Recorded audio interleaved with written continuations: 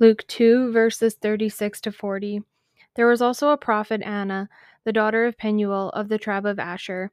She was very old. She had lived with her husband 7 years after her marriage, and then was a widow until she was 84. She never left the temple, but worshipped night and day, fasting and praying. Coming up to them at that very moment, she gave thanks to God and spoke about the child to all who were looking forward to the redemption of Jerusalem. When Joseph and Mary had done everything required by the law of the Lord, they returned to Galilee to their own town of Nazareth.